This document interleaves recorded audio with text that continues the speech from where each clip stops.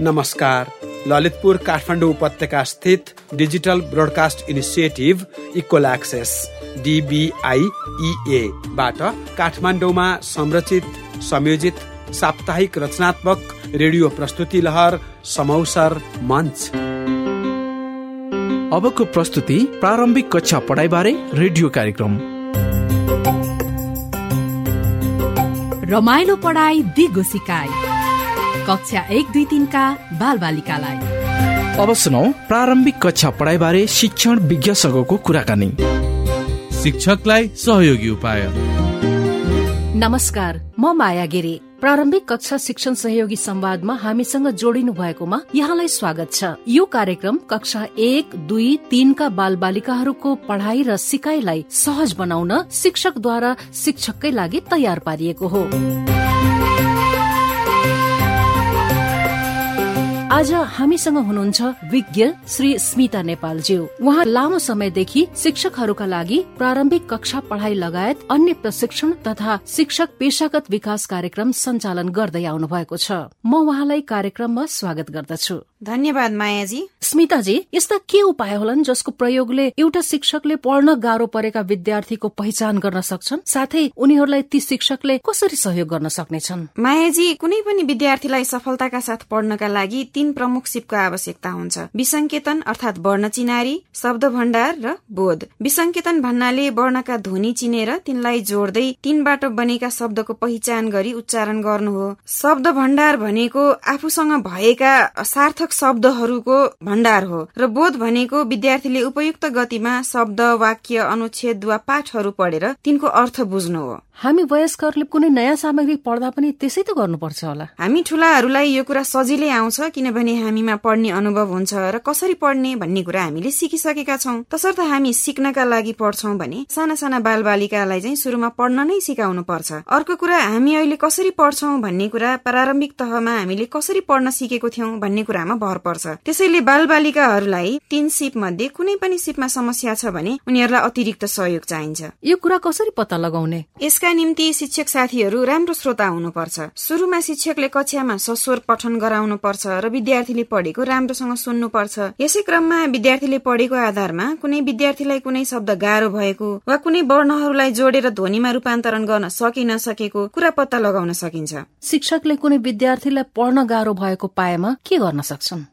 सर्वप्रथम विद्यार्थीलाई कुन शब्द पढ्दा गाह्रो भएको हो पत्ता लगाउनु पर्छ। त्यसपछि त्यो शब्दको पहिलो अक्षर वा मात्रा उसलाई पढ्न लगाउनु पर्छ। त्यो पढेपछि शब्दको दोस्रो वा अन्य अक्षरहरूलाई पनि यसै गरी पढ्न लगाउन सकिन्छ। यदि विद्यार्थीले शब्द विसंकेतन गर्न सकेन भने विद्यार्थीलाई शब्दमा भएका सबै अक्षर वा मात्राको ध्वनि उच्चारण गर्न लगाउनु पर्छ र ती अक्षर वा मात्रालाई जोडेर बन्ने शब्द पनि भनिदिनु पर्छ। यदि विद्यार्थीलाई कुनै वाक्य पढ्दा 1 वा 2 शब्दमा मात्रै समस्या हो भने उसलाई पुनः एकपटक त्यो वाक्य पढ्न लगाउन सकिन्छ। यसो गर्दा पनि विद्यार्थीलाई शब्द वा वाक्य पठनमा सहयोग हुन्छ। तर उसलाई धेरै शब्द पढ्नमा समस्या देखिएको खण्डमा पनि उसलाई अझ सरल शब्द वा वाक्य पढ्न दिएर थप अभ्यास गराउनु पर्छ।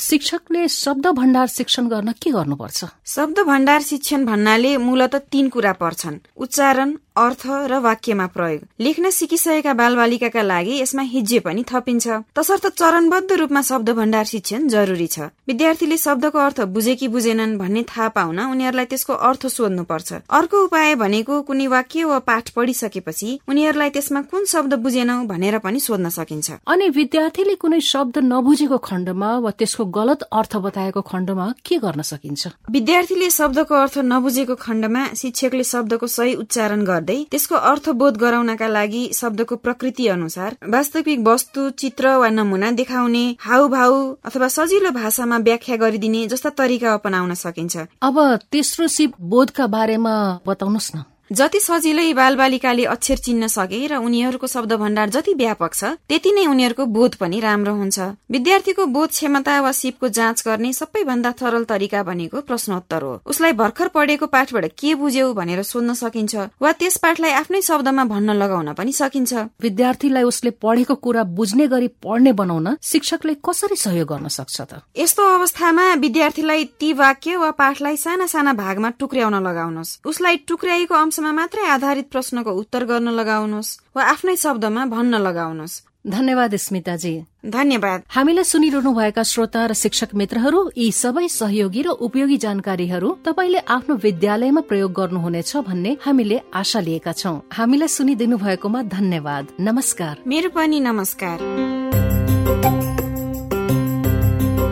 रमाइलो पढाइ दिगो सिकाइ कक्षा 1, 2, 3 का बाल बालिकालाई। अब सुनौ प्रारम्भिक कक्षा पढाइ बारे रेडियो नाटक उज्जवल भविष्यको सुरुवात। होइन ताराको बाबा, यो बाख्रो किन कराउँछ?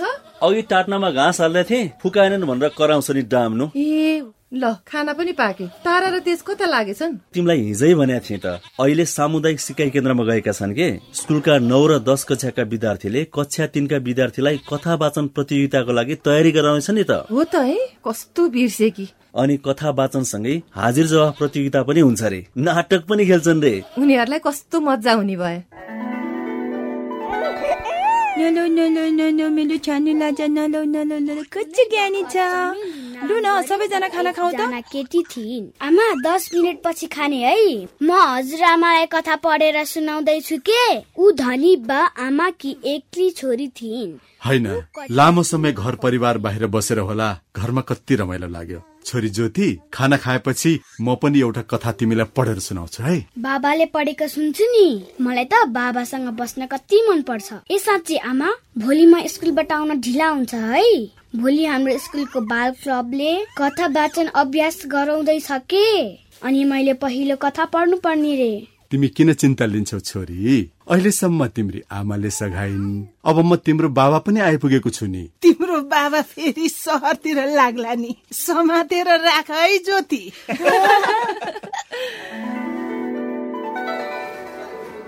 आजको कथा वाचन प्रतियोगितामा सबैलाई स्वागत छ। अब हामी सबैका सामु कक्षा 3 की छात्रा ताराले कथा वाचन गरेर सुनाउँदैछन्। कृपया शान्त भएर सुन्नुहोला। एकछिनपछि किताबले भन्यो, कलम भाइ तिमी त लेख्न सक्छौ, हामी यसरी बस्न सक्दैनौ। हाम्रो कुरा जुङ्गे दाइले राम्ररी देख्ने गरी लेख्नु पर्यो। कसो? कलम गम्भीर भयो। सुस्केर हल्लै उसले भन्यो, हो मेरो काम लेख्ने नै हो, तर दाइको हातबाट नसमातिकन म आफै लेख्नै सक्दिन। राम्रो कथा वाचन गरेकोमा तारालाई धेरै धेरै धन्यवाद। अब प्रश्न उत्तरको पालो। प्रश्नको उत्तर जसले पहिले हात उठाउँछ नि उसैले दिन पाउँछ। उसले नमिलाए मात्रै अर्कोले मौका पाउँछ। पहिलो प्रश्न सोध्छु है त, कलमलाई लेख्न कसले आग्रह गर्यो? ल भन त। म भन्छु। ल, तेजले पहिले हात उठाएका छन्। उत्तर के हो भन त? किताबले। ठीक, तेजले एउटा कथाको पुस्तक पुरस्कार पाएका छन्। अब अर्को प्रश्न, कलमले कसले नसमाती लेख्न सक्दिन भन्यो? म भन्छु। ल, ज्योतिले पहिले हात उठाइन्। उत्तर भन त। जुङ्गे दाइ। ठीक, ज्योतिले पनि एउटा कथाको किताब पुरस्कार पाएकी छन्। ल, आजलाई कथा वाचन प्रतियोगिता सकियो। आशा छ सबैलाई रमाइलो भयो होला, हैन? तेज, तारा, तिमीहरूले धेरै राम्रो गर्यो। मलाई तिमीहरू प्रति गर्व छ। हामीले छोराछोरीलाई सधैँभरि घरमा पढ्ने वातावरण दियौं, अनि यिनीहरूले बुझेर पढ्नलाई शान्त र उज्यालो पर्ने ठाउँ पनि बनाइदियौं। यिनले पढेपछि के बुझे भनेर भन्न र लेख्न पनि लगायौं। तारा र तेजलाई हरेक हप्ता सामुदायिक सिकाइ केन्द्रमा पढाइ लेखाइ अभ्यासको लागि पनि पठायौं, होइन त? यिनीहरूको यो सफलता भनेको नि हामीले घरमा दिएको यही वातावरण र हौसलाको परिणाम हो। हो त नि, हाम्रो बाख्रोले पनि हो भन्यो। ल ज्योति, र बिस्तारै यहाँ पलङमा बस्ने है। होइन, ज्योतिलाई के बोरो बोकेर ल्याउनु भयो त ज्योतिको बाबा? स्कुलबाट आउँदा यही बाटोमा ठेस लागेर लडिन्, मैले बोकेर ल्याएँ छोरीलाई। लौ, घुँडामा चोट लाग्यो आमा, बाबा सँगै हुनु भएर सजिलो भयो। खै म औषधि लगाइदिन्छु नि, अलिअलि चर्याउँछ नि है। आथा पोलियो निको भइहाल्छ नि, खै म फुक्दिन्छु। छोरी, तिमीले पढाइमा धेरै राम्रो गर्दैछौ। म साह्रै खुसी छु। आज तिम्रो स्कुल गएर मैले पनि धेरै कुरा बुझ्ने मौका पाएँ नि। अब त मलाई हाम्री नातिनीले पनि तारा र तेजले जस्तै राम्ररी पढेर सुनाउँछिन्। हो, तिमीले राम्रो पढ्न थालेकी छौ। हामीलाई तिमी प्रति गर्व छ ज्योति। मलाई त अहिले दुख्न पनि कम भयो। म पनि आज धेरै खुसी छु नि। मैले पनि अरू साथी जस्तै पढ्न सिके, अनि पढेको कुरा बुझेर प्रश्नको उत्तर मिलाएर नि किताब पुरस्कार पनि पाए। ए हो र, शाबास। छोरी, कथा वाचन अभ्यासको लागि तिमी बाल क्लब नियमित जाने गर है। हस् आमा। भाइ पनि खुसी भयो। रमाइलो पढाइ दिगो सिकाइ कक्षा 1, 2, 3 का बालबालिकालाई। अब सुनौ प्रारम्भिक कक्षा पढाइ बारे विशेष अतिथिसँगको कुराकानी। विशेष अतिथिसँग रमाइलो कथा। नमस्कार, म माया गिरी। कार्यक्रमको यस खण्डमा अतिथिको रूपमा आउनुभएका एक ख्याति प्राप्त व्यक्तिले हामीले यो महिनाको लागि छनौट गरेको पुस्तक पढेर हामीलाई सुनाउनुहुनेछ। यसै गरी उहाँले हामीसँग आफ्नो पढ्ने बानी, बाल्यकालको मनपर्ने पुस्तकहरूका बारेमा बताउनुहुनेछ र आफूले पढ्न सिक्दाको क्षणबारे आफ्ना सम्झनाहरू पनि हामीलाई सुनाउनुहुनेछ। आजको हाम्रो अतिथि हुनुहुन्छ चर्चित गायिका आनी छोइङ डोल्मा। यहाँलाई स्वागत छ। धन्यवाद। कार्यक्रममा सहभागी हुन पाउँदा मलाई खुसी लागेको छ। तपाईँ यसरी सफल र लोकप्रिय हुनुको पछाडि पढाइ एउटा महत्वपूर्ण पक्ष रहँदै आएको छ। अतिथि पाठक खण्डमा यो महिनाको लागि हामीले छनौट गरिएको पुस्तकको अंश तपाईँले पढेर सुनाउनु भन्दा पहिले हामी तपाईँसँग प्रारम्भिक कक्षा पढाइका सम्बन्धमा केही प्रश्नहरू सोध्न चाहन्छौँ। अवश्य। तपाईँ प्रारम्भिक कक्षामा पढ्दै गर्दा तपाईँका रुचिका पुस्तकहरू कुन कुन थिए? बेतालको कथाहरू हुन्थ्यो नि, त्यो चाहिँ यो भोट भाषामा, हिमाली भाषामा। अब ती अमरचित्र कथाहरू, कमिकहरू चाहिँ कहिले काहीँ आफूले पढ्न पाइन्थ्यो। तपाईँलाई सम्झना छ यी पुस्तकहरूमा सबैभन्दा मनपर्ने कुरा के थिए? जुनै पनि कथामा एउटा मोरल भ्याल्युको चाहिँ उपदेश चाहिँ हुन्छ। मनपर्ने भन्दा पनि अब मन परेकै भन्नु पर्ला। विशेष त्यो टाला टुली बटुली कति राम्री पुतली, सानी पनि हैन रे ठुली पनि हैन। अब त बिर्से पनि छु। मेरो अर्को प्रश्न, तपाईले कसरी पढ्न सिक्नुभयो सम्झना छ हानिजी? अनि सिकाइ प्रक्रियाको बारेमा तपाईँ के सम्झिनुहुन्छ? सुरुवात स्कुल जाने भनेको 9 वर्षको उमेरदेखि मात्र स्कुल जान पाएको। कक्षामा टिचरहरूले जुन जुन सब्जेक्टहरूमा सुरुवातदेखिको एबिसिडी लेख्नेदेखि, क ख ग घ लेख्नेदेखि, अङ्क लेख्नेदेखि सबै त्यही स्कुलमै सिकेको। अनि इक्जाम भएपछि चाहिँ आफू सबभन्दा पहिला लेखिसक्थ्यो। क्लासमा 2 जना मात्र केटी थियो, त्यही केटीले अर्को केटीलाई मैले आन्सर यस्तो देखाइकन उसलाई सेकेन्ड बनाइदिन्थेँ। यसरी पढ्नु रमाइलोका लागि थियो वा कुनै पाठ अथवा गृह कार्यको रूपमा हुने गर्दथ्यो? अब घरमा होमवर्क गर्न पायो होइन, इक्जाम छ भने घरमा कहिले पढ्न पायो होइन। आधा घण्टा जति अगाडि स्कुल जाने पुग्ने कोसिस गर्थे। अनि तपाईँले सानो छँदा पढ्न सिक्नका लागि मेहनत नगर्नु भएको भए अहिले तपाईँको जीवन कस्तो हुने थियो होला? त्यो त अब कल्पना गर्नु पनि चाहन्न म होइन, पढ्न लेख्न पाएको भनौँ त्यो उमेरमा। त्यसले गर्दा आज म जुन संसारको जुनै कुनामा जाँदा पनि एउटा शिर ठाडो गरेर अलि निर्धक्कसँग म हिन्डुल गर्न सक्छु। आफ्ना व्यक्तिगत कथाहरू हामीलाई सुनाइदिनु भएकोमा धेरै धेरै धन्यवाद। अब म तपाईँलाई यस महिनाको छनौटको लोकप्रिय पुस्तक हाम्रा श्रोता सामु वाचन गरेर सुनाइदिनु हुन अनुरोध गर्दछु। अवश्य। यस पुस्तकको शीर्षक घाम हरायो। लेखन हरिहर तिमिल सिन्हाज्यू, चित्राङ्कन अशोकमान सिंहज्यू, सम्पादन शाश्वत पराजुलीज्यू। यस पुस्तकको प्रकाशन चाहिँ शिक्षा मन्त्रालय पाठ्यक्रम विकास केन्द्रबाट। पूर्व दिशाबाट उदाउँछ घाम, झुल्के घाम हेर्न डाँडा माथि जाउँ। भना भना साथी पश्चिम कता हो, घाम जता अस्ताउँछ पश्चिम त्यता हो। कुन दिशा हो यो यति विशाल, उत्तर दिशा हो यो साथी हेर हिमाल।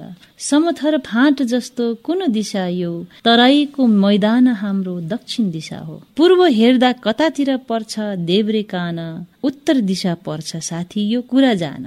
छामे मैले यतिखेर मेरो दाहिने कान, दक्षिणतिर पर्छ साथी तिम्रो दाहिने कान। घाम उदाउने ठाउँ हेर्दा पूर्व देखिन्छ, त्यही बेला पिठ्यौं मेरो पश्चिम फर्किन्छ। पूर्व हेरी दायाँ बायाँ हात तन्काऊ, कुन कुन दिशा हो तिमी बताऊ। मेरो दाहिने हातले दक्षिण देखायो, मेरो देब्रे हातले उत्तर देखायो। पश्चिम हेर्दा देब्रे हात दक्षिण फर्किन्छ, मेरो दाहिने हात चाहिँ उत्तर फर्किन्छ। पूर्व पश्चिम उत्तर दक्षिण 4 दिशा हुन्, भन घाम अब तिमी जान्छौ बाटो कुन। घडी जस्तै यन्त्र हुन्छ 2टा हुन्छन् सुई, सधैँ बस्छन् उत्तर दक्षिण दिशा देखाई। जहाजमा यही यन्त्रले दिशा बताउँछ, अनि पुग्नु पर्ने ठाउँ पत्ता लगाउँछ। आजको कार्यक्रममा हामीले चर्चित गायिका आनी छोइङ डोल्मासँग कुराकानी गर्यौं। कुराकानीका लागि आनीजीलाई धेरै धेरै धन्यवाद। धन्यवाद। श्रोता, हामी केही हप्तापछि विशेष अतिथिसँग फेरि आउनेछौं। यतिन्जेल कार्यक्रममा सँगै रहेर साथ दिनु भएकोमा धन्यवाद। नमस्ते। रमाइलो पढाइ दिगो सिकाइ कक्षा 1, 2, 3 का बालबालिकालाई हामी अहिले सुन्दैछौ ललितपुर काठमाडौँ उपत्यका स्थित digital broadcast initiative equal access DBI बाट काठमाडौँमा संरचित संयोजित साप्ताहिक रचनात्मक रेडियो प्रस्तुति लहर समौसर मञ्च। समाज समुदायमा बढ्दै गइरहेको जनस्वास्थ्य चुनौती, नसर्ने किसिमका रोगहरू जसलाई अंग्रेजीमा नन कम्युनिकेबल डिजिजेज अर्थात छोटकरीमा NCD पनि भनिन्छ। यसैका बारेमा समसामयिक सचेतना जगाउँदै व्यवहार परिवर्तनका माध्यमबाट मृगौला, उच्च रक्तचाप, मधुमेह र मुटुरोग निवारण कार्यक्रमलाई सघाउने उद्देश्यले KSDC नेपाल, BP कोइराला स्वास्थ्य विज्ञान प्रतिष्ठान र जेनेभा युनिभर्सिटी हस्पिटलद्वारा जनहितका लागि प्रस्तुत नियमित आम संचार अन्तर्क्रियात्मक रेडियो केन्द्रित अभियान पाक्षिक रेडियो कार्यक्रम लहर कामना स्वस्थ जीवनको। नमस्कार। काठमाडौँ उपत्यका स्थित digital broadcast initiative equal access संयोजित रेडियो लहर कामना स्वस्थ जीवनको यस नयाँ अर्थात पछिल्लो यो 10औं भेटघाटमा तपाई प्रिय सहभागी श्रोताहरूलाई स्वागत गर्छौं। म उपेन्द्र र म अचला। प्रिय सहभागी श्रोता, हाम्रो शरीरको सम्पूर्ण अंगहरूमध्ये अति केन्द्रीय र अति संवेदनशील अंगहरू मृगौला अर्थात किडनी र मुटु अर्थात हार्ट र यससँग सम्बन्धित जटिलता र गम्भीरताका पक्षहरू मृगौला रोगहरू कार्डियाक अर्थात मुटु रोगहरूका साथमा उच्च रक्तचाप अर्थात हाइपरटेन्सन र मधुमेह अर्थात डायबिटिजसँग सम्बन्धित भएर सूचना प्रवाहका लागि हामी यस रेडियो मञ्चमा आएका छौं। उपेन्द्रजी, प्रस्तुतिको सुरुमै मैले महसुस गरेको एउटा रोचक कुरा त बताउनै पर्छ। रेडियो कार्यक्रम लहर कामना स्वस्थ जीवनको लागि हाम्रो देशको के पूर्व के पश्चिम जहाँबाट पनि सहभागी श्रोताहरूले IVR मार्फत आफ्नो पृष्ठपोषण पठाउनु भएको छ। ओहो, कति राम्रो कुरा। रेडियो सुनेर 12 डिजिटका अंकहरू नोट गर्दै सम्झी टाढा टाढादेखि आफ्ना सन्देशहरू रेकर्ड गराउनु भएको सुनिहालौ न त के भन्नुभएको रहेछ।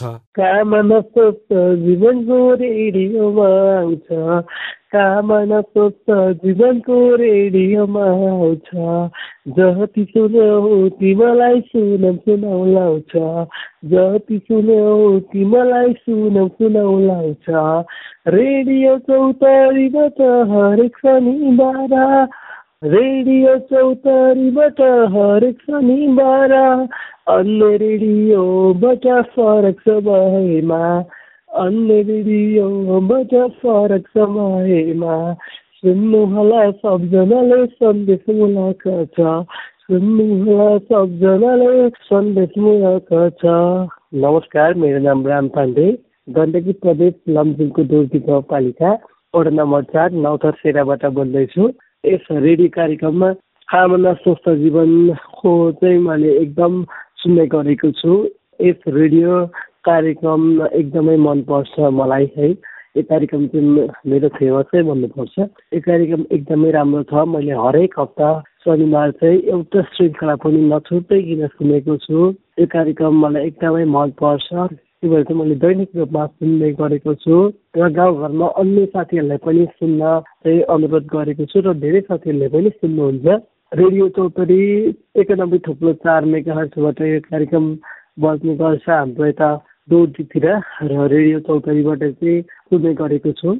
र म यही मार्फत के भन्दा आइबिआर मार्फत के भन्न चाहन्छु भने रेडियो चौतरीलाई पनि धेरै धेरै धन्यवाद दिन चाहन्छु। र यो कार्यक्रम अन्य जुन एफएम ठाउँका एफएम स्टेसनहरूले बजाउनु भएको छ उहाँहरूलाई धेरै धेरै धन्यवाद दिन चाहन्छु।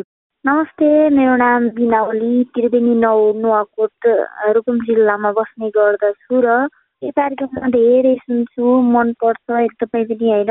धेरै कुराहरू सबै कुराहरू जानिन्छ अनि किनकि मृगौलाहरूको बारेमा अब कलेजो फोक्सो मुटुहरूको बारेमा सबैको बारेमा जानकारी पाइन्छ र हामीलाई कुनै न कुनै रोग लागेकै हुन्छ मान्छेलाई। अब सबै जाँचहरू गराउनुपर्छ भन्ने कुरा थाहा हुन्छ र अरूलाई पनि सुन्नुहोस् भन्छु र आफू पनि सुन्छु।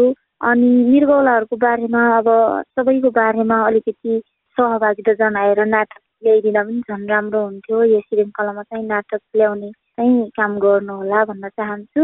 मेरो सल्लाह त के रहेको छ भने एकदम राम्रो छ यो कामना जीवन कार्यक्रम, सधैँ सुन्न मन लाग्छ। नाटक ल्याइदिए उत्तिकै राम्रो हुन्छ भन्न चाहन्छु। जचाऊ जचाऊ जचाऊ अनि परामर्श लिऊ। मृगौला उच्च रक्तचाप, मधुमेह र मुटु रोग जचाएर किडनी फेलियर, हृदयघात, पक्षघात अनि अन्धोपनबाट हाम्रो अनमोल जीवनलाई सदैव जोगाऊ। नमस्कार, म डाक्टर सञ्जीव कुमार शर्मा। ABCDE जचाऊ र मृगौला र मुटु बचाऊ। ए अर्थात् एल्बुमिन। एल्बुमिन भनेको पिसाबमा जाने एक खालको प्रोटिन। बी अर्थात् ब्लड प्रेसर या हाइपरटेन्सन वा उच्च रक्तचाप। सी अर्थात् क्रिएटिनिन र कोलेस्टेरोल। डी अर्थात् डायबिटिस। ई अर्थात् EGFR मृगौलाको रक्त शुद्धिकरणको दर। हाम्रो शरीर प्रणालीमा रक्त तत्व, रक्त सञ्चार र रक्त प्रणालीमा केन्द्रीय अनमोल र विकल्प रहित दुई मुख्य अङ्ग मृगौला र मुटु जोगाउने यी सूत्रहरू र आधारहरू हुन्। यिनीहरूको नियमित जाँच कसरी गर्न सकिन्छ भन्दा ABCDE को जाँच गरेर। हाम्रो देशमा मृगौला विफल हुने मुख्य कारण मधुमेह र पिसाबमा प्रोटिन जाने ग्लोमेरुलोनेफ्राइटिस नामक डिजिजहरू हुन्। त्यसै गरी मुटु रोग बिग्रिने मुख्य कारणहरू उच्च रक्तचाप, मधुमेह र रगतमा कोलेस्ट्रोलको मात्रा बढ्नु हो। तसर्थ ABCDE जचाऊ, मृगौला मुटु बचाऊ। मृगौला मुटु दाजुभाइ, एकको चोट अर्कालाई, जरुरी छन् प्राणलाई बचाइराख्नु दुवैलाई। थप जानकारीका लागि KHDC नेपालको फोन नम्बर 9807 94 737। सम्झनाका लागि नम्बरहरू फेरि एकपटक 9807 94 737। सोही नम्बरको social media WhatsApp, Viber, imo, Facebook मार्फत पनि सम्पर्क गर्न सक्नुहुन्छ। प्रिय सहभागी श्रोता, नसर्ने किसिमका रोगहरू अर्थात् नन कम्युनिकेबल डिजिजेसले हाम्रो शरीरको सम्पूर्ण अङ्गहरूमध्ये अति केन्द्रीय र अति संवेदनशील अङ्गहरू मृगौला अर्थात् किडनी, मुटु अर्थात् हार्ट र फोक्सो अर्थात् लङ्सहरूलाई कसरी प्रतिकूल अवस्थामा पुर्याउँदो रहेछ भन्ने कुराको जानकारी गएका खण्डहरूमा हामीले पायौं। त्यसै गरी मृगौला, मुटु र फोक्सोलाई स्वस्थ राख्न उच्च रक्तचाप र मधुमेह किन नियमित जचाइराख्नुपर्छ र नसर्ने किसिमका रोगहरूबाट बच्न र जोगिन हामीले के उपायहरू अपनाउनु पर्छ, ती कुराहरू पनि गएका खण्डहरू सुनिसकेपछि धेरै थाहा पायौं। अचलाजी, आज भने यिनै नसर्ने किसिमका रोगहरू र मृगौला, मुटु र फोक्सो बारे समष्टिगत कुराकानी गर्न धरान स्थित BP कोइराला स्वास्थ्य विज्ञान प्रतिष्ठानमा सेवारत शिक्षाध्यक्ष प्रोफेसर डाक्टर सञ्जीव कुमार शर्मासँग विस्तृतमा संवाद गरौं। नमस्कार, म डाक्टर सञ्जीव कुमार शर्मा, BP कोइराला स्वास्थ्य विज्ञान प्रतिष्ठान धरानमा करिब 25 वर्षदेखि कार्यरत छु। डाक्टर साहब, नसर्ने किसिमका रोगहरू भन्नाले हामीले के बुझ्नुपर्छ र कसरी बुझ्नुपर्छ?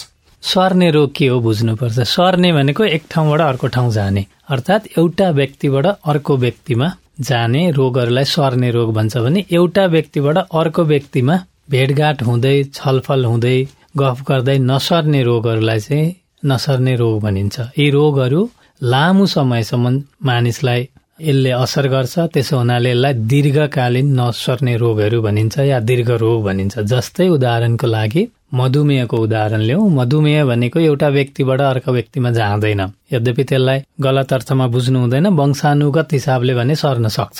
त्यस्तै उच्च रक्तचाप, एउटा उच्च रक्तचापको बिरामी अर्को मानिससँग बस्यो, उठ्यो, खायो सँगै भने त्यो सर्दैन।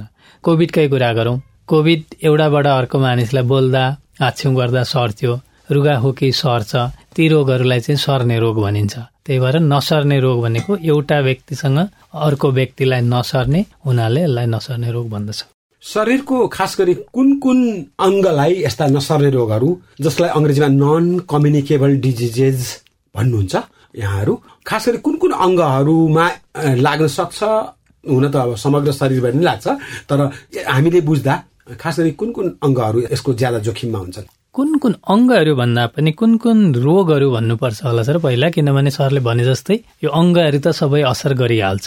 जस्तै फेरि पनि उदाहरण मधुमेहकै लिउँ, डायबिटिसलाई, त्यस्तै मुटु रोगलाई।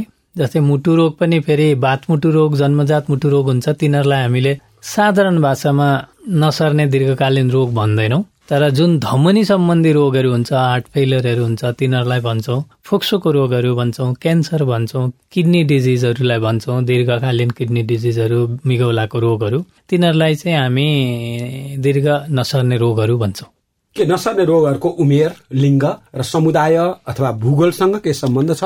पक्कै पनि छ, किनभने यो जति उमेर बढ्दै गयो यो रोगहरू त्यसरी नै लाग्दै जान्छ। विशेष गरेर हामीले भन्न चाहिँ 40 वर्षभन्दा माथि कटेपछि लाग्छ भन्छौँ, तर त्योभन्दा पहिला पनि यी रोगहरू लाग्न सक्छन्। विशेष गरी हाम्रो जस्तो मुलुकमा यी रोगहरू पश्चिमका मुलुकहरूभन्दा 10 वर्ष पहिला नै सुरु हुन्छन् भन्ने एउटा भनाइ छ।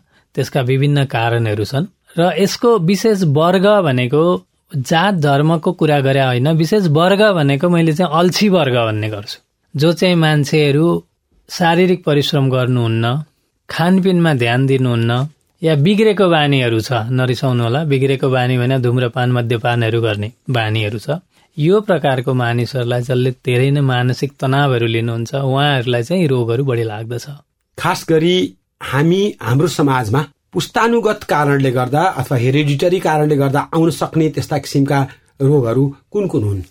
हेरिडिटरी भने फेरि जन्मजात भयो सर, त्यो जन्मजात फरक चिज भयो, त्यो वंशानुगत आउने बिमारहरू भयो। तर यो जुन कुरा हामी दीर्घ रोगको बारेमा गर्दैछौँ, म यहाँलाई एकदम साधारण प्रश्न सोध्छु, मेरो हजुरबा या हजुरको हजुरबुवाहरूलाई यी रोगहरू कतिको थियो? खासै सुनिन्न थियो, देखिन्न थियो। अब मेरो बुवाको पालामा अलिकति बढ्यो, मेरो पालामा अलिक बढ्दैछ, मेरो छोराको पालामा झन बढ्दैछ। जिन त हाम्रो एउटै थियो नि त, जेनेटिक मेकअप भनौँ न। त्यसको अर्थ के हो भने हाम्रो हजुरबाहरूको जिन्दगी लाइफ स्टाइललाई हामी सोचौँ त। मैले जहिले पनि मेरो विद्यार्थीहरूलाई, म मास्टर पनि भएको नाताले पढाउन जाँदा एउटा प्रश्न सोध्छु, ऋषि मुनिहरू धेरै बाँच्नुहुन्थ्यो अरे नि, निरोगी हुनुहुन्थ्यो अरे नि भनेर हामीलाई हजुरबा बुवाहरूले भनेको सुन्नु भएको छ किन भनेर प्रश्न गर्छु। त्यही कुरो यसमा लागु हुन्छ। हाम्रो हजुरबुवाहरू के हुनुहुन्थ्यो त भन्दा शारीरिक परिश्रम गर्नुहुन्थ्यो, हलो कोदालो गर्नुहुन्थ्यो, फ्रेस खाना आफ्नो खेतीबाट खानुहुन्थ्यो, धेरै जस्तोको कुरा गरेको, शुद्ध वातावरण थियो, गाउँमा बस्नुहुन्थ्यो। यी हामीले आज देखेका यी रेडिमेड फुडहरू जुन छन्, प्याकेजमा पाउने खानेकुराहरू पाउनुहुन्न थियो। आफ्नै खेतीको चामल, आफ्नै खेतीको तरकारीहरू खानुहुन्थ्यो। अनि यी रोगहरू पनि कम थिए। हामी बिस्तारै शहरीकरण बढ्दै गयो, हामी शारीरिक परिश्रम गर्ने बानीबाट हट्दै गयौँ। हाम्रो खानपिनहरू फास्ट फुड, जङ्क फुड भन्छ जुन, प्याकेट फुडहरूमा हामी बढ्दै गयौँ।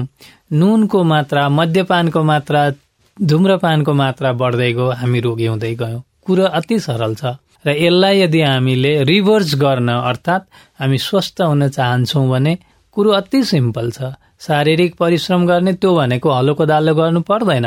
45 मिनट लुई लुई लुई हिँडे भयो। हिँड्ने ठाउँ छैन भने उफ्रे भयो, कसैलाई नाच्न मन लाग्छ भने नाचे भयो, कसैलाई बक्सिङ खेल्न मन लाग्छ भने बक्सिङ खेल्ने भयो, टेनिस खेल्ने भयो, whatever it is. 45 minute जति शारीरिक रूपले गर्मी महिना स्यास्या हुने गरी, जाडो महिनामा अलिकति चिटचिट पसिना आउने गरी गरे भने पुगिहाल्छ। खानपिनमा चाहिँ अवश्य पनि हामीले ध्यान दिनुपर्छ। शहरीकरण सँगसँगै हाम्रो जुन धेरै चिल्लो पदार्थ खाने बानी छ, नुन बढी खाने बानी छ, फ्राइड फुड खाने बानी छ, डिप फ्राईका कुरा गर्दैछु म, मद्यपान धुम्रपानको बानी छ, ती बानीहरूलाई चाहिँ हामीले सुधार्नै पर्छ। नत्र भने एउटा भनाइ छ, आज चाहिँ हामी खाने कुरा चाहिँ औषधि जस्तो ठिक्क मात्र मिलाएर, सबै कुरा मिलाएर खायौँ भने भोलिका दिनमा औषधि खानु पर्दैन। आज चाहिँ हामीले खानपिनमा ध्यान दिएनौँ भने चाहिँ भोलि औषधि चाहिँ खानेकुरा जस्तो खानुपर्छ भन्छौँ हामी। अर्थात् रोग लाग्छ, धेरै औषधि खानुपर्छ भन्ने अर्थ हो। यहाँले एउटा अभियान गर्नुभएको छ, KHDC भन्नुहुन्छ, त्यो भनेको के भनेको किडनी अर्थात् मृगौला रोग, H भनेको हाई ब्लड प्रेसर, उच्च रक्तचाप, D भनेको डायबिटिस अर्थात् मधुमेह, C भनेको कार्डियाक डिजिजेस भनौँ या कार्डियोभास्कुलर डिजिजेस भनौँ। अहिले चाहिँ हामीले फोक्सो रोगलाई पनि जोडेर कार्डियोपल्मोनरी पनि भन्न थालेका छौँ। फोक्सो एउटा अङ्ग हो, आन्तरिक अङ्ग हो, मुटु अर्को आन्तरिक अङ्ग हो र मृगौला अर्को आन्तरिक अङ्ग हो। तर उच्च रक्तचाप एउटा लक्षण हो अथवा प्रणाली हो। त्यसै गरी अर्को यहाँले भन्नुभएको मधुमेह पनि एक किसिमको अवस्था हो, अङ्ग होइन हो। अब किन 3टा मात्रै अङ्गको चर्चा भयो यहाँनिर, जस्तो फोक्सो, मुटु र मृगौला? यसको कारण छ, आज विश्वको मानिसहरूको मृत्युको कारण हेर्नुभयो भने मुख्य रूपले यिनै 4-5 वटा बिमारले, त्यसमा क्यान्सर पनि थप्नुपर्छ जुन हाम्रो केएचडीसी प्रोग्राम अन्तर्गत गर्न सम्भव भएन। यिनै रोगहरूले गर्दा मानिसहरूको अधिकतम मृत्यु हुन्छ, करिब 80%। त्यसमध्ये 1/3 मुटु रोगले मानिसको मृत्यु हुन्छ। मुटु रोगले मृत्यु हुने कारण मध्ये खोज्नु हो भने उच्च रक्तचाप मात्रै 50% कारक बन्छ।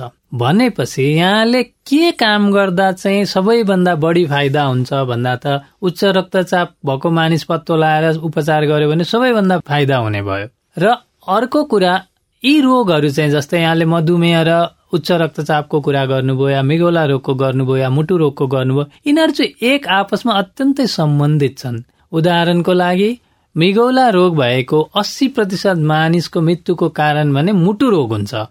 मुटु रोग भएको करिब 40-50% मानिसलाई मृगौला रोग हुन्छ। अर्थात् यिनीहरू एउटा जुम्ल्या तिम्ला भने जस्तो भयो, एउटा पछि अर्को थपिँदै जान्छ। त्यही भएर यिनीहरूलाई समस्तमा एक मुष्ट यिनीहरूलाई चाहिँ एड्रेस नगरेदेखि, यिनीहरूलाई पहिचान गरेर उपचार नगरेदेखि त जताबाट पसे पनि चोर त पस्यो नि भन्ने हिसाबको कुरा हुन्छ। र यसमा विशेष गरी म यहाँलाई के अनुरोध गर्न चाहन्छु भने यी रोगहरूका कुनै लक्षण हुँदैनन् सुरुमा। जब लक्षण देखिन्छन्, जस्तै मृगौला रोगको लक्षण हुँदैन, जब लक्षण देखिन्छन् ढिला भइसकेको हुन्छ उपचारमा। उच्च रक्तचापको कुनै लक्षण हुँदैनन्, 81 प्यारालाइसिस, मृगौला बिग्रेपछि मुटु, हृदयघात भएपछि थाहा हुन्छन्। त्यसैले हामीले यसलाई साइलेन्ट किलर र सुचुप्त हत्यारा पनि भन्छौँ। त्यस्तै मुटु रोगको पनि नसाहरू ब्लक भइरहेका हुन्छ भित्र, थाहा हुँदैन। र यिनीहरूलाई चाहिँ कसरी पत्तो लाउन सकिन्छ भने जहिले पनि म तुलना गर्दा, हुन त हिजो आज हाम्रो यङ जेनेरेसनले भुसको आगो देखा छैन होला, तर भुसको आगो भन्ने चलन छ। भुसको आगो भने के हो त? यसको खासियत भन्दा यो सल्कियो भने भित्र सल्किन्छ। जब बाहिर आगो देखियो त त्यो सबै खरानी भइसकेका हुन्छ। यी रोगहरू पनि भित्र सल्किन्छन्, अङ्ग बिगार्छ। यिनीहरूको लक्षण पनि हुँदैन सुरुमा। त्यही भएर यिनीहरूलाई चाहिँ खोजेर पत्तो लगाएर उपचार गर्नुपर्छ। उपचार फेरि सजिलो छ। उच्च रक्तचापको कुरा गरौँ भने एउटा औषधि खाँदा भइहाल्छ। मैले धेरै पूजा गर्ने मान्छेलाई भगवानको प्रसाद भनेर खानु न बिहान भन्छु, त्यसले स्वस्थ राख्छ नि। नभए त पक्षघात भएपछि पहिलाको जिन्दगी पनि पाइँदैन, औषधि पनि धेरै हुन्छ, र अफकोर्स त्यसले दिने अरू असरहरू त छँदैछन्। त्यही भएर यी रोगहरूलाई खोज्नुपर्ने कारण चाहिँ त्यो हो। अहिले हामी रेडियो कार्यक्रम लहर कामना स्वस्थ जीवनको साथमा छौं र आज हामी नसर्ने किसिमका रोगहरू र हाम्रो शरीरको अति केन्द्रीय र अति संवेदनशील अंगहरू मृगौला, मुटु र फोक्सोसँग यस्ता नसर्ने किसिमका रोगहरू अर्थात नन कम्युनिकेबल डिजिजेसको अन्तर सम्बन्ध बारे समग्रमा कुराकानी गर्दैछौ धरान स्थित बीपी कोइराला स्वास्थ्य विज्ञान प्रतिष्ठानमा सेवारत शिक्षाध्यक्ष प्रोफेसर डाक्टर सञ्जीव कुमार शर्मासँग। केही बेर अघि डाक्टर साहबले 40 वर्ष ताकाबाट यस्तो, किनभने उमेरको कारणले गर्दा यी रोगहरूको देखा पर्ने सम्भावना बढी हुन्छ भन्नुभयो। 40 वर्ष अगाडि हामीले के गर्न सक्छौं त यो रोगहरूबाट मुक्ति पाउन?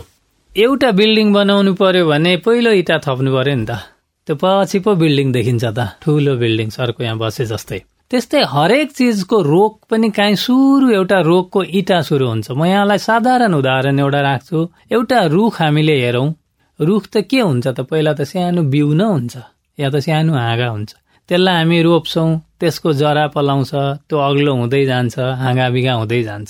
त्यस्तै हाम्रा रोगका पनि जति पनि चिजहरू छन्, हामी धुम्रपान गर्छौं, मद्यपान गर्छौं, परिश्रम गर्दैनौं, खानपिन राम्रो हुँदैन, चिन्ता लिन्छौं, ती सबै चाहिँ रोगको जराहरू हो। त्यहाँ एउटा एउटा बिउ रोप्यो अनि जरा सुरु भयो। अब त्यो जति बढ्दै गयो त्यो जरा पनि त्यति गाडिँदै गयो, माथि त्यसको फेद पनि बढ्दै गयो, हाँगा बिगा पलाउन थाल्यो। हाँगा बिगा के पलाए त भन्दा कसैलाई मुटु रोग देख्यो, कसैलाई चाहिँ सुगर देखियो, कसैलाई प्रेसर देखियो, कसैलाई कोलेस्ट्रोल देखियो, कसैलाई पक्षघात भयो। यिनै रोगहरू हुन्। अर्थात् म साधारण भाषामा भन्दा एउटा बिरामीलाई हामीले कुनै रुखसँग तुलना गर्न सक्छौं जुन चाहिँ हामीलाई नचाहिने रुख र दुःखदायी रुख हो।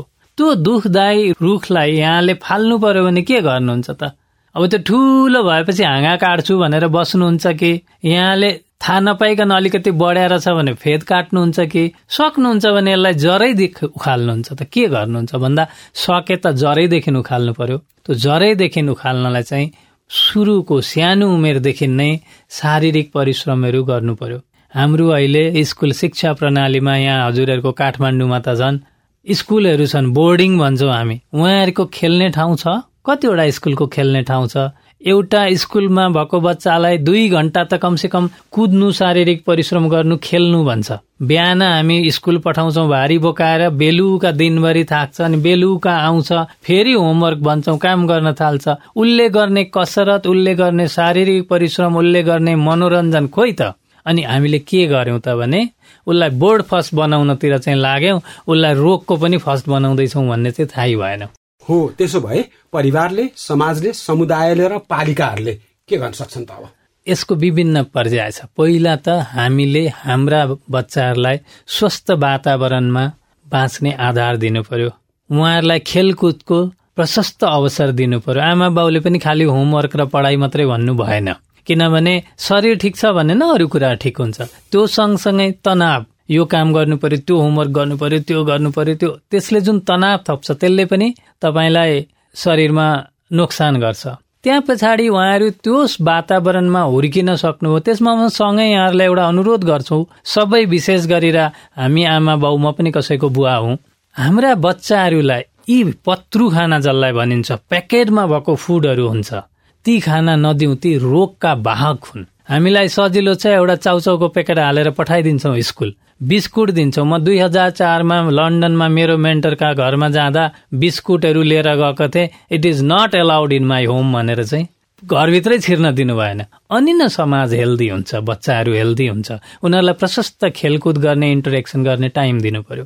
जब अलिक ठुलो हुन्छ, 20 वर्षतिर नाङ्दै जान्छ, त्यहाँबाट तै पनि केही रोग लागिहाल्यो कि भनेर त्यतिखेर स्क्रिनिङ गर्नुपर्छ, खोज पडताल भन्छ जसलाई।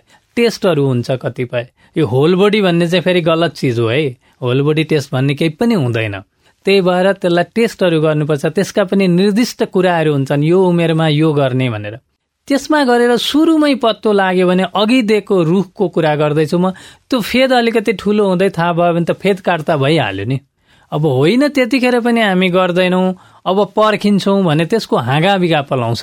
हाँगाबिना भने मुटु रोग, मृगौला रोग। अनि त्यतिखेर चाहिँ हामी विशेषज्ञ, मुटु रोग विशेषज्ञ, मृगौला रोग विशेषज्ञ भन्दै खोज्दै हिँड्छौँ। हाम्रो बाटो नै उल्टो छ। हामीले स्वस्थ समाज चाहने हो भने हाम्रो बालबच्चादेखि सुरु गर्नु पर्यो स्वस्थ जीवनशैली।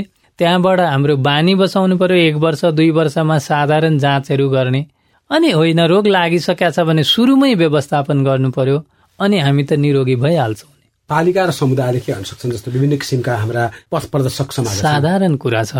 मलाई लाग्छ हाम्रो सरकारले पनि त्यो कुरामा ध्यान दिएर काम अगाडि बढाएको छ। गाउँपालिकामा जुन हाम्रो स्वास्थ्य सेविकाहरू हुनुहुन्छ, स्वयंसेविकाहरू हुनुहुन्छ, या त स्वास्थ्य कर्मीहरू हुनुहुन्छ, उहाँहरूले घर घरमा गएर यो जीवनशैलीको बारेमा, खानपिनको बारेमा एक किसिमले चर्चा गर्न सक्नुहुन्छ। ब्लड प्रेसर छ कि छैन भनेर ब्लड प्रेसर जाँच्न सक्नुहुन्छ। र स्कुलहरूमा पनि यहाँहरूलाई थाहा नै होला, एकजना नर्स राख्ने भन्ने हरेक स्कुलमा उहाँहरूले जसलाई हामी हेल्थ प्रमोसन या हेल्थ एजुकेसन भन्छौँ, त्यो कुराहरूलाई गर्नुपर्ने हुन्छ। र जसलाई रोग देखिन्छ गाउँपालिकामै उपचार सुरु गरे भइहाल्छ नि। जस्तै आधारभूत स्वास्थ्य केन्द्रहरू छन्, हेल्थ पोस्ट छन्, प्राइमरी हेल्थ सेन्टर छन्, तिनीहरूमै उपचारहरू सुरु गर्नुपर्छ। र अलिक जटिल रोग भयो भने तिनीहरूलाई रेफर गर्नुपर्छ। आफ्नो अति अमूल्य र महत्वपूर्ण समय दिएर हाम्रो शरीरको समग्र स्वास्थ्यबारे विस्तृत रूपमा बताइदिनु भएकोमा डाक्टर सञ्जीव कुमार शर्मा प्रति हामी हार्दिक आभारी छौं। रेडियो टिभी जे सुने हेरे पनि मुटु मृगौला रोगकै कुरा आउँछ। नमस्कार, म डाक्टर सञ्जीव कुमार शर्मा हो।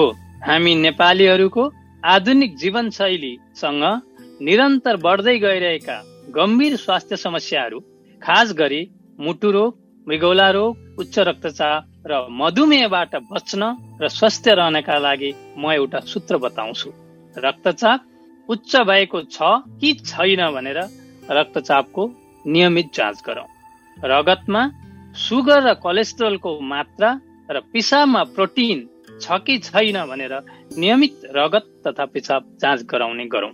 सम्झनु पर्ने कुरा, रक्तचाप, मुटु अनि रगतमा सुगर वा मधुमेह र मृगौला बीचको अन्तर सम्बन्ध भएकोले रक्तचाप र सुगर नियमित जाँच गरौँ र नियन्त्रण गरौँ। मृगौला मुटु दाजुभाइ, एकको चोट अर्कालाई, जरुरी छन् प्राणलाई बचाइराख्नु दुवैलाई। थप जानकारीका लागि केएचडीसी नेपालको फोन नम्बर 98 027 94 737। सम्झनाका लागि नम्बरहरू फेरि एकपटक 98 027 94 737। सोही नम्बरको social media WhatsApp, Viber, imo, Facebook मार्फत पनि सम्पर्क गर्न सक्नुहुन्छ।